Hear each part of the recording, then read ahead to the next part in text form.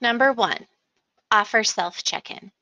Having a lockbox will make your hosting life easier as well as set your guests up for success. It can help alleviate the frustration that comes along with the lack of communication from guests.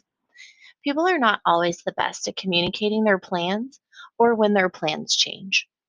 Often people who say they'll be checking in at 5 p.m. come over at 5:15 p.m., 5:30 p.m., or later. Having a lockbox gives you the freedom to carry on with your life and not get held up by guests.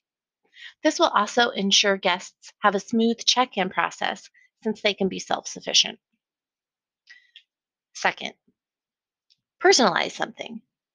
Each guest should have something with their name on it while they stay. Making dedicated bathroom space or writing a welcoming note are two examples that are easy to do. I write their name on a chalkboard sign that hangs on their door, as well as in the bathroom with the dedicated shelf idea.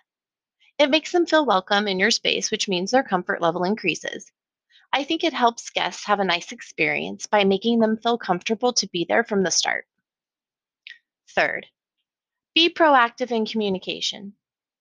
Certain aspects of hosting affect you more than others.